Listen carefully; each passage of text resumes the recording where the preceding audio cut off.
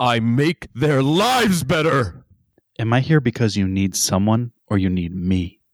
You just described every great success story. Forget it. I don't care. It's Say Anything.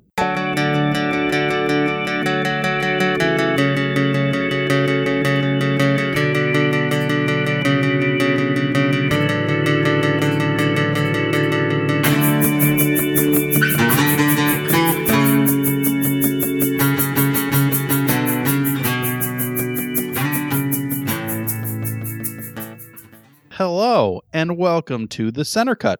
I'm Dave. Yeah! Oh, you son of a bitch. I wanted to yah.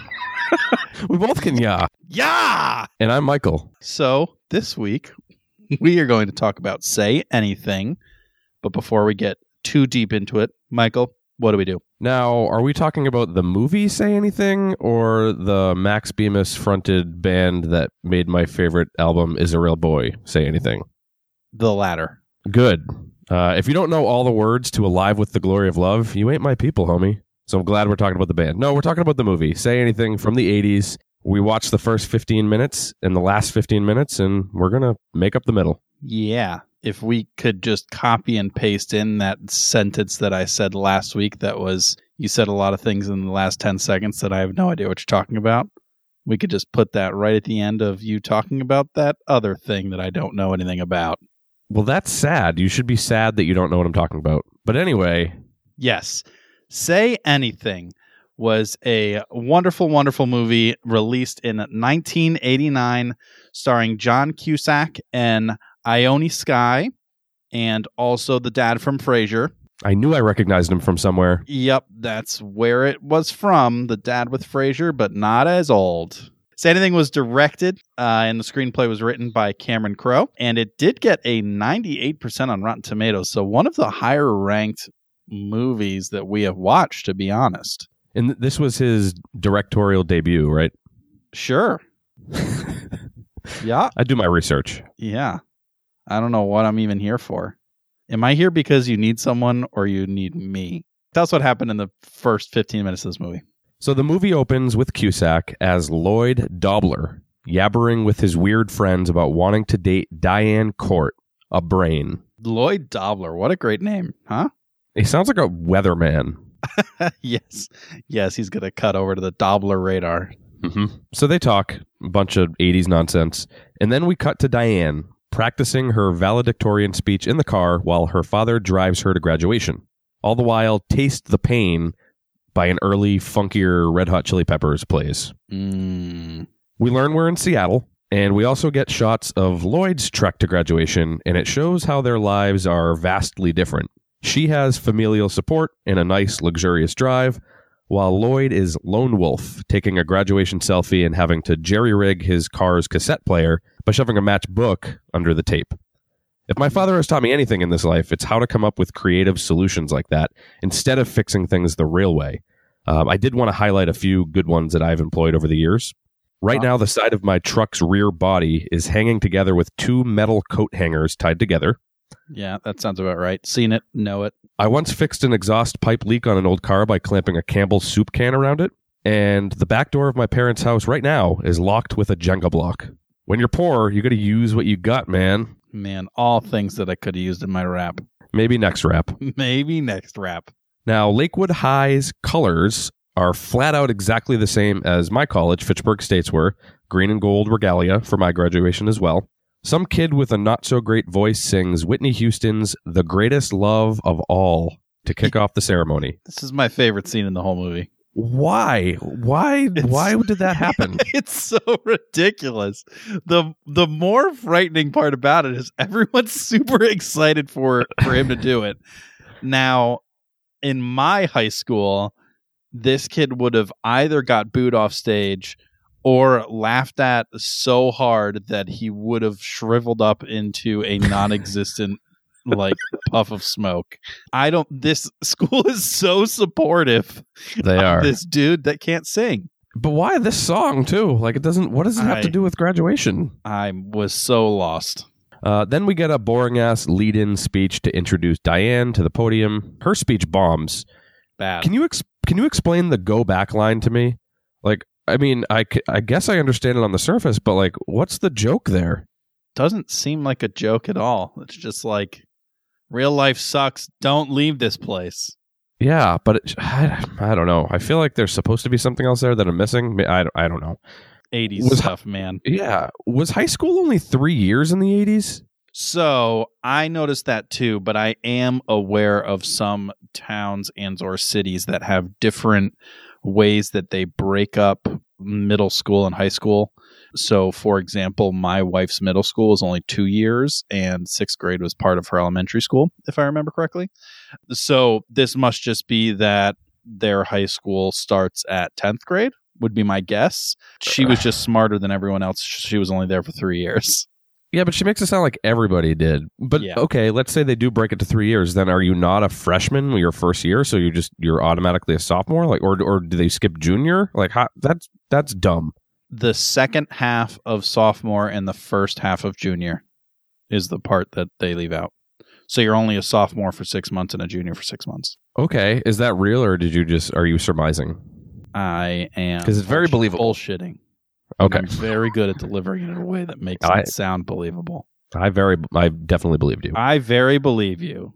Anyway, there are a plethora of 80s haircuts, and some kid dressed as a Viking. That totally would be you. Yep. Post-graduation, Lloyd photobombs Diane as she gets her first grad gift, a new, very 80s car. Mm-hmm. Looks like a Ford, that shitty year of Ford Mustang. I tried to pausing it on the exact shot, but there's a kid that walks. I couldn't figure out what the car was. I really wanted to deliver there, but I couldn't. It is a Ford. I know it's a Ford because later when she's driving around in the second 15 or the last 15 minutes we watched, I noticed it was a Ford, and I do know that there were a number of years in between cool Mustangs and current Mustangs where they were just the pits. The pits. Perfect. Lloyd blasts some mother love bone as he makes a sandwich and knocks a pickle jar lid all over the house. Mm-hmm. He lives with his sister, and his little nephew is a dork with a mullet. Yeah! They fight about stuff. We then get another shot of contrast as we see Diane in her nice house with a damn jukebox, walls of books, and a second grad gift, a ring from either her dead or divorced mom. Assuming dead. I'm guessing divorced. Oh, okay. Why is that your guess? Because in the second 15 minutes that we watched, she says that she sat in court 5 years ago and picked him. That made me feel like they were divorced and she was in custody court and she chose to live with her father. I agree with that. That certainly did happen. But if she is alive and just divorced, why the hell is she not at graduation? I mean, great question. Maybe it was really nasty. Or maybe her dad killed her after because that's what he's a bad dude. Yeah. Anyway, we'll never know.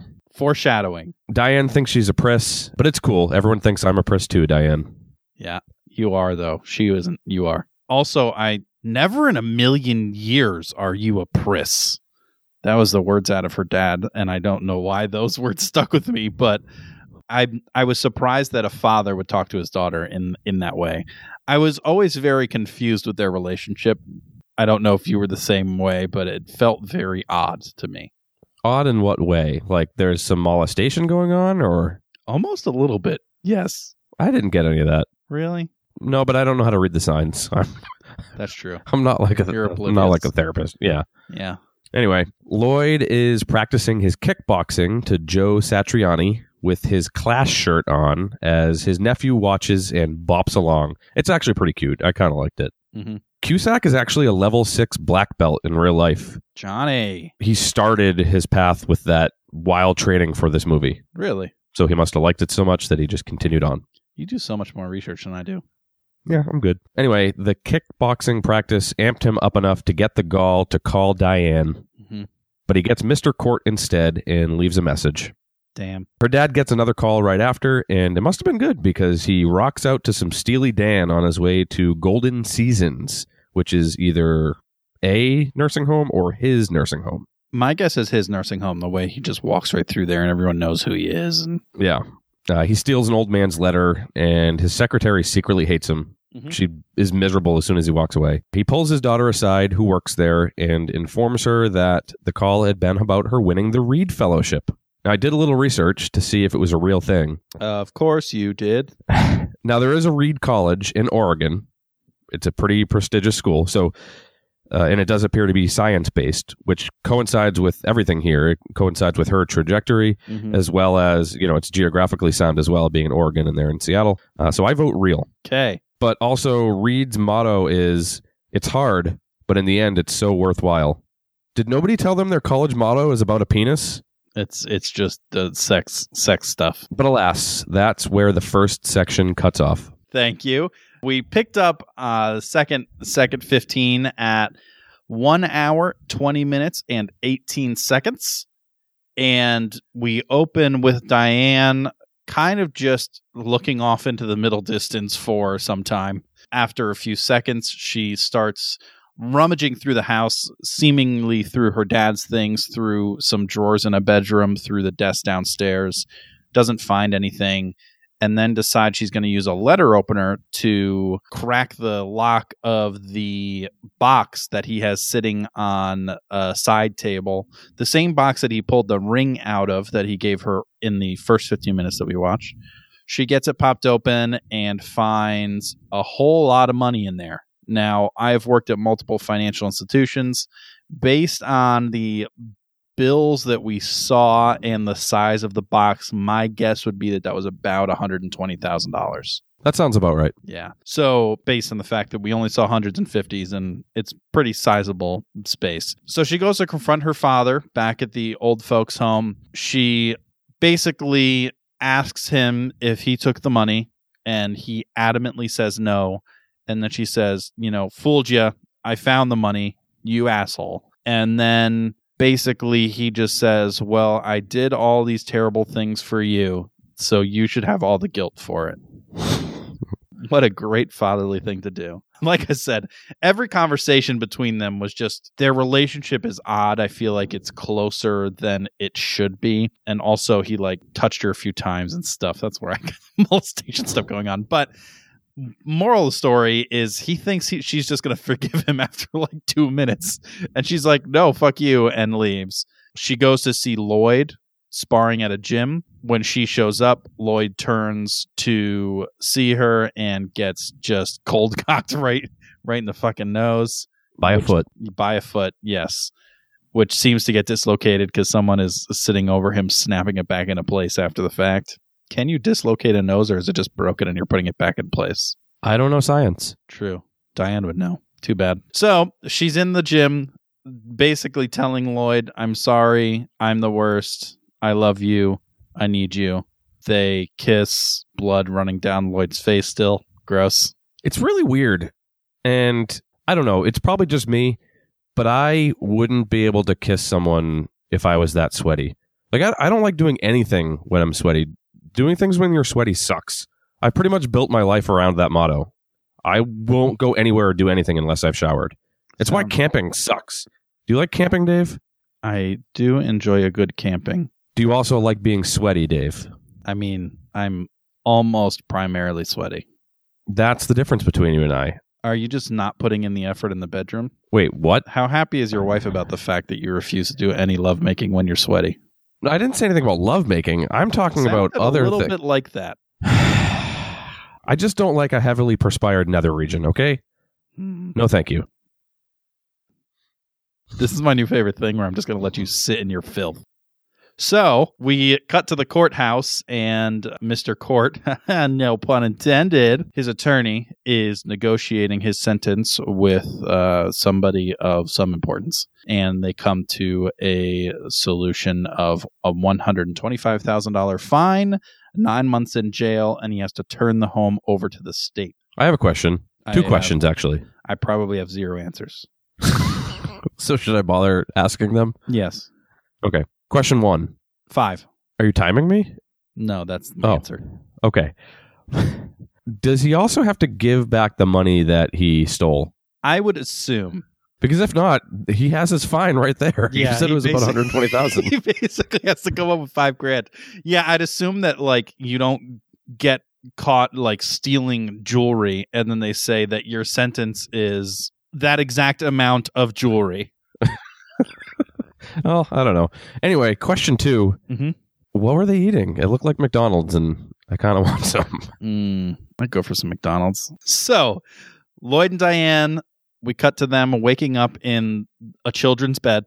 Was the smallest bed I've ever seen. It was smaller than a twin. It looked like it should have been in a crib or maybe in a race car. Then we cut to the jail where Mr. Court is in his beautiful orange regalia. And we see Lloyd sitting at a picnic table with him outside in the yard. What kind of jail is this? Is this Guantanamo Bay? Like, why are they in the middle of the desert? Maybe that's just like jails in... No, it can't be jails in Seattle. That would make no sense. Right. It's like the rainiest place in the country. Yet they're literally in the middle of an arid dirt pit.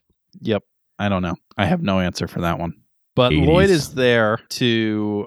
He initially brought Diane to try and get her to talk to her dad. Now, Lloyd has this weird kind of hating Mr. Court, but also feeling like Diane needs to have a relationship with him. So he's caught in this weird kind of cross pattern where he's trying to smooth things over, but Mr. Court is also a giant D-bag. So it's an interesting dynamic. They chat for a little bit. We find out that Lloyd is going to be going with Diane to England. It's the first we've heard about it, but that's what's apparently happening. Diane wrote her father a letter, basically just saying, "You're a jerk. How could you do this?" But then she arrives. She got out of the car. She built up the courage, and her dad and her kind of sort of make up, and that is the end of that storyline. We cut to Lloyd packing up back at his house.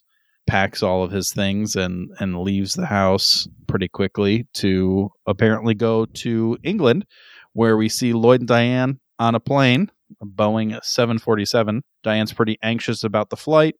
Just need to wait for the no smoking sign, because that means that when that turns off, it means that the first 5 minutes are over and the statistical probability of anything going wrong after that diminishes considerably. End of movie. I low-key love the ending. I don't know if you did. I low-key hated the ending. Okay. I guess we can discuss. Mm-hmm. So I like when film, TV, whatever, makes you anticipate something ending like that. Like they were waiting for the ding. And so, when it's something minor like that, because it pulls you away from expecting some climactic ending, because you're focused on something else. Rather than like, oh, how are they going to end this movie? Like you're like, okay, when is this ding going to happen? And it kind of reminded me in a way of the ending of The Sopranos, which I guess is divisive, but I was a fan. I don't know. I like that trick. So you like the fact that they didn't want to end the movie in a nice, neat way, tying up the storylines and really making the viewer feel complete with the full story, and you would rather them just distract you with some stupid thing like the beep of a light so that they don't actually have to end the movie for real. Yeah, because I feel like it's almost impossible to tie things up completely, succinctly, and with pleasing everybody. So I'd rather there be some loose ends, but just be distracted instead of expecting that. Yeah, I do. I like that. Tell that to Puss in Boots. But that was Say Anything. I thought this movie was going to be about Lloyd and Diane, but it turns out it was about senior housing fraud. Mm-hmm. What did we get ourselves into? Yeah, I was pretty surprised the first time. The first 15 minutes and the last 15 minutes of this movie feel like completely different movies. The first 15 minutes is like, oh, this girl is graduating high school and going off to college, and this guy wants to start a relationship with her. Oh, so cute. They're both just in loving families, and this is great. And then at the end, it's like, oh, dad's in jail. Whoa, how did that come to happen? That's my question. How did he go to jail? Well, first off, We know he yes, gets. that's one question I have, is that it didn't appear like he was going to go to jail, and she found the money, and then he went to jail. Did she rat him out? That's a great question, and here's the thing: I don't think we would have learned anything different by watching the middle. I don't think so either. I think they left this purposefully out of the movie, but I want answers. Although it could be like he was already. I think he was already in court or already arrested for it, because why else would she be rummaging around? Like I think he was getting in trouble for it, but he wouldn't admit it. He was saying, "No, I'm not guilty at all." And Diane, like, I didn't do this. And she was suspicious and then found the money. It only just kind of solidified her feelings on it, but he was going to get in trouble regardless. I would typically agree with that, but he just seemed to be kind of in high spirits when she arrived at the old folks' home to confront him about it, which I would not assume of someone who is expecting to go to jail shortly. That's true. That could be the case. How was he stealing money from these old people? My guess is it's probably something similar to what happened. I don't know if you've seen it, but the show Better Call Saul, the Breaking Bad prequel.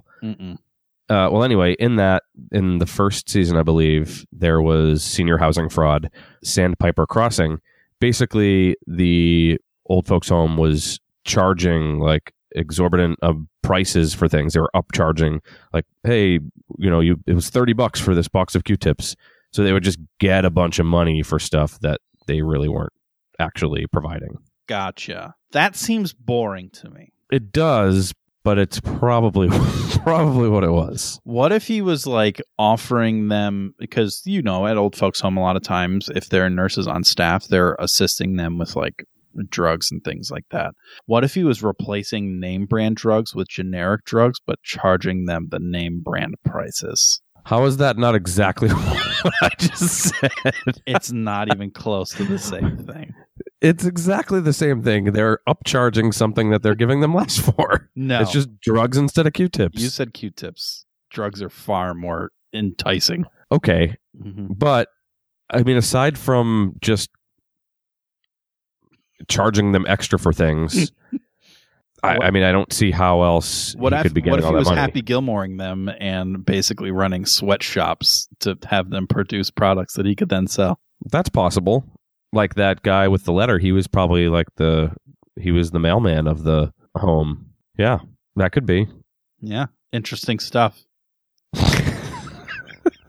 So the other main storyline of this is we missed the whole section of how Diane and Lloyd come to be in a relationship, right? In the beginning, they barely even know each other exists, or at least Diane doesn't know Lloyd exists, but Lloyd is aware of Diane, obviously. And in the end, they're in love. Where in there, like, what happened other than the boombox scene? Yeah, so that's one thing, obviously. The most famous scene of this movie, and one of the most famous scenes out of an 80s movie ever, is the boombox scene where he stands with the boombox outside the window. I was hoping to see that, but yes, we don't see them fall in love, but also it seems like they're also in a fight or not in love too. So they got to be in love and then also got out of love all in the middle. Do you think it had something to do with her father being arrested and all of that? That they got into a little tussle over something? But why would he care? Why would Lloyd care? I don't know. He cares about a lot of shit he shouldn't care about. I don't know. I mean, yeah, I guess it could be that. I'm failing to see why. And why would that be an issue for her? Like, why would... Because it seems like she is the one who pulled away and then had to come back. No, I do need you. I feel like she was the one who was like, no, Lloyd, I'm a brain. What if she told him that she didn't want him to come to England with her? But why? Because she needs to find herself. She can't do that with Lloyd there with her. Her dad has been raising her to be this exactly what he wanted through her whole life. And then finally she gets an opportunity to go out and find herself in England, not apparently as part of the Reed Fellowship. And then John Cusack is like, hey, can I come? Can I come be with you and find you too? Please? Why would you choose England as a place to find yourself? Yeah, I guess that could be the case. So when he goes to her house in the middle somewhere and does the whole boombox thing, is that earlier in the middle part where he actually gets her to date in the first place, or is that after they've been dating and after the fight to try to woo her back? Oh, that's a great question, because, I mean, John Cusack in a trench coat can do a lot of things. I think he could accomplish anything he puts his mind to in that trench coat. I'd say it was after they had a little fight that she decided, I don't want you to come with England with me. And he's like, but no, listen to my music. But I thought the whole point of that scene is that, like, wins her over. So Well, if it why wasn't- did you ask the question, Michael? Yeah. I don't know. I just, Oh, man. yeah. Classic. You No, win. I mean, either way, he's trying to win her over. It's just, is it he's trying to win her over initially, or is he trying to win her over after she's decided that she doesn't want to be with him at that time? Either way, he's trying to win her over. It's just where along the line in their relationship it's happening. I don't know what song I know this scene just because I've seen that image 1,000 times in my life somehow. I don't know how. I just scroll through famous 80s movie scenes. I don't actually watch them. I just like to see the images. But I don't know what song he is playing in the boombox. But apparently you do. I do know the song. Do you want me to tell you the song? Yes.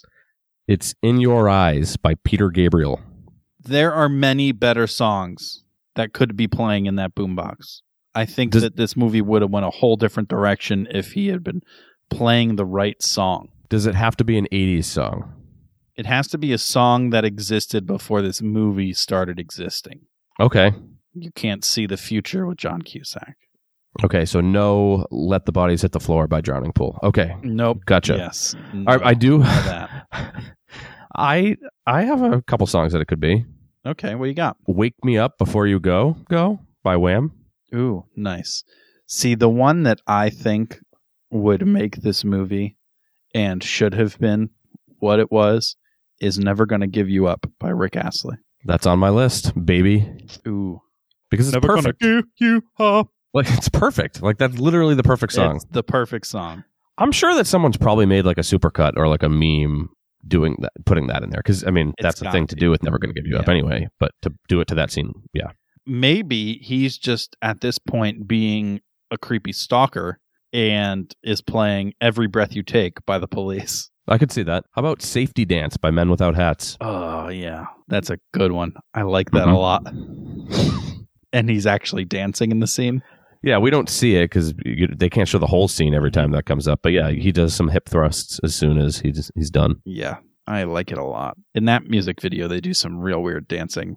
And I can just imagine them in the background doing those dances, and that would make me very happy. What about Debut by Experience Unlimited? I don't know what you're talking about. So I got into a hole of one-hit 80s wonders, and Debut by EU, Experience Unlimited, was on there, and I listened to it, and I'm confident that this song is the song that created twerking. The whole I'm gonna song have to check it out. just about shaking your butt. You should do it right now. I'm not really going to check it out right now. Ugh. Strokin' by Clarence Carter. See, I don't know That song. You got to check out Strokin' by Clarence Carter. I will check out Strokin'. I'll be stroking. It's really good. It's really, really good. As long as you check out Respect Yourself by Bruce Willis. Okay, I know that, and I don't like it. I love it.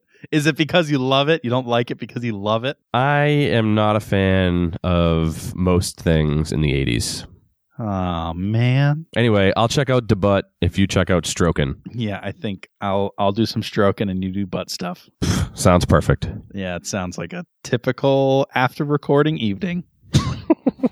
That it does. So something that we did this episode that's a little bit different is instead of asking for questions directly about this movie, we decided to just ask our listeners to say anything. Give us anything, and we'll say it. we got a few responses on Facebook. So what we received first from Cindy, The Office may not have been as good after Michael left, but at least we got Gabe. I agree, but I didn't always agree. The first 2 times that I watched The Office through, I absolutely hated Gabe. He was my least favorite character. Didn't like him. Didn't get it. Didn't understand. Then I saw that actor in Silicon Valley as Jared. Love him in that. The next time I went back and watched The Office, I was ashamed for not liking him, and now I understand the humor, and Gabe is great. Okay. Still doesn't top Michael. No. But Cindy, you're welcome. We have Rob, who said, and I did some research about this, it is from what looks like to be a meme of the Barney song. I love you, you love me, let's overthrow the bourgeoisie. 2 things. Mm-hmm. 1, never sing again. 2, Excuse me. I was. did Barney you just singing. pronounce That it is different. bourgeoisie? Yeah. Bourgeoisie. Mm-hmm. You are a filthy scoundrel. That's how you pronounce it. It's bourgeoisie. Bouge. You know how hip-hop people say bougie? It's from bourgeoisie. I don't think so. It's not bourgeoisie. Like, what are you, fucking German? No, come Yes. on. You actually might be German. I don't know. I'm not. Okay. I really wish I was, though, because I could have just fucking schooled you. Go on. Actually, speaking of Barney, Yeah. have you ever seen Classic segue. Classic center cut segue. Hip Hop Harry? No. Check out Hip Hop Harry. He was like a thing that they created, I think it was like the early 2000s. He's like supposed to be a hip version of Barney. Oh, Oh, it's so good. Check it out. okay. I absolutely will. Hip Hop Harry. Yeah, I'll stroke it to Hip Hop Harry. Next, we have Camilla, who asked us, please share some rap videos. I appreciate that. I'm not going to let you just skip right over that if that's what you were planning on doing. No. I have some rap videos to share. No. No, I do. Give Me Some More by Busta Rhymes. That's a great rap video with where the fisheye lens and he's wearing the muscle suit. Back That Ass Up by Juvenile. I mean, it's just twerking bitches. That's a great rap video. They learned that from Da Butt. They did. Mm-hmm. Me and my friend Phil, who rapped together last episode, we decided one time we wanted to record a video for one of our rap songs. We forced my brother to hold a video camera, and we went behind the local grocery store, Market Basket, on like the back of a warehouse, basically. And we just danced around, and he recorded us. And then 2 weeks later, my apartment got broken into, and someone stole the video camera. So someone stole a video camera that just has 2 white men dancing behind a warehouse. And I hope they're happy. That was a targeted theft. Was that the only thing they were after? Is that the only thing that was stolen? I bet it was. No, they stole a lot of things, including my pillowcase. To put that camera in to keep it safe. Yes. Because the thing they were after was your pillowcase cool? Was No. it like a Power Rangers pillowcase or something sweet? It was striped. Oh, so they just needed it to carry shit. Yep. Oh, you brought down the mood. Sorry. I don't know if I can recover. Here's the way I read Camilla's wonderful, wonderful question or comment. It's not a question. Here's the way I read Camilla's wonderful, wonderful comment is that she wants us to make rap videos. Okay. I guess we have some more rapping to do. I think we have a lot more rapping to do. And if people want it, we have to give the people what they want. And I think the first thing we're going to have to do is release a training montage video of you teaching me how to rap. Ooh. Okay. Then we can actually make raps. Also, we have one from my wife, Emily, who said, I don't have anything. I'm sorry. That's what she said. So that's what I'm saying. I like it. What was our question on Twitter? It is from the Great K. Her question is, what is your favorite and least favorite 80s memories from your own past? You can go first. Okay, I will start. First and foremost, I was born at the middle in June of 1989. So I did not experience a whole lot of the 80s. My favorite and least favorite experience from the 80s is Never Gonna Give You Up by Rick Astley. All right. That's an easy answer. You knocked them both out in one. Both out of one. Yeah, Rick Astley has that effect on people. So I had a little bit more time in the 80s. I was born in 86. My favorite part of the 80s was the Berlin Wall being torn down. Yeah, I'm sure that affected your life in a really serious way. My least favorite part of the 80s was you being born. The Berlin Wall getting torn down? No, honestly, I don't really like the 80s. I'm more of a 90s guy. Like, give me some Oshkosh Bagosh and some LA Light sneakers, and let me play with my Light Bright and my creepy crawlers, and I'm straight, my dude. There was just so much in that sentence. Yeah, much good things. I enjoy the way you ended it with "I'm straight, my dude." No, I don't like the 80s. One time I got invited to an 80s party, like you had to dress like the 80s. Mm-hmm. So I bought a cane and some old man clothes, and I dressed like I was in my 80s, because fuck wearing like neon and shit. Not into it. You are such an asshole. You were that douche, huh? God. I am that douche. That sums up you so well. That one single thing sums up everything I know about you in one single act.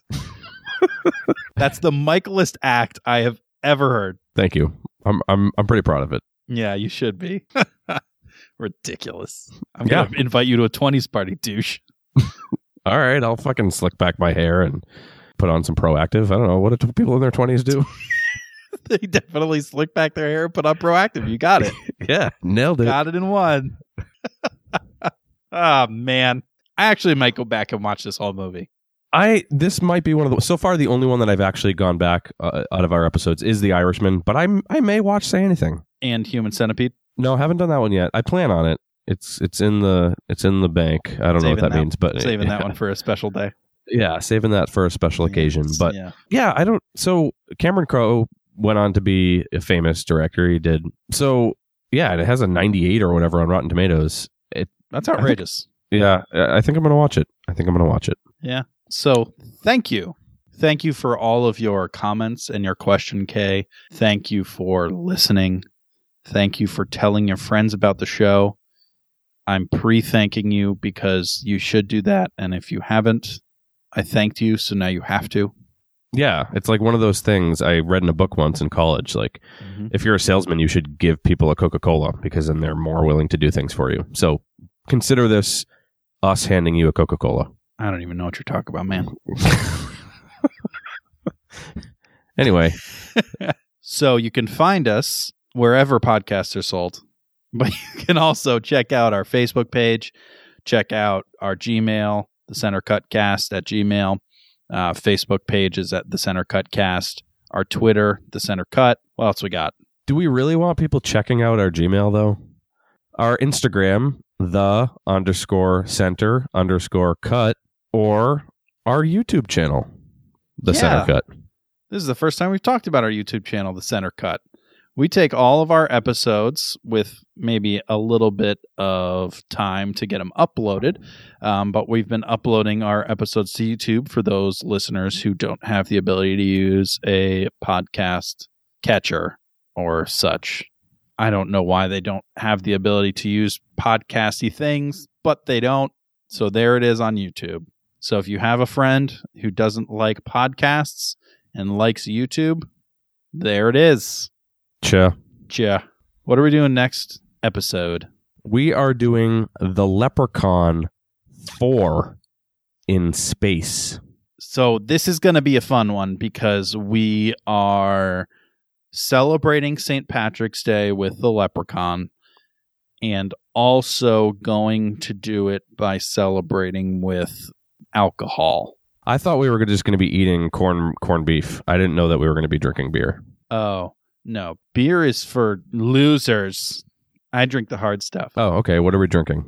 I don't know. Maybe gin. See, when I drink like girly drinks. Every Tuesday, I go to trivia at a bar, and I get what's called a sexy mermaid.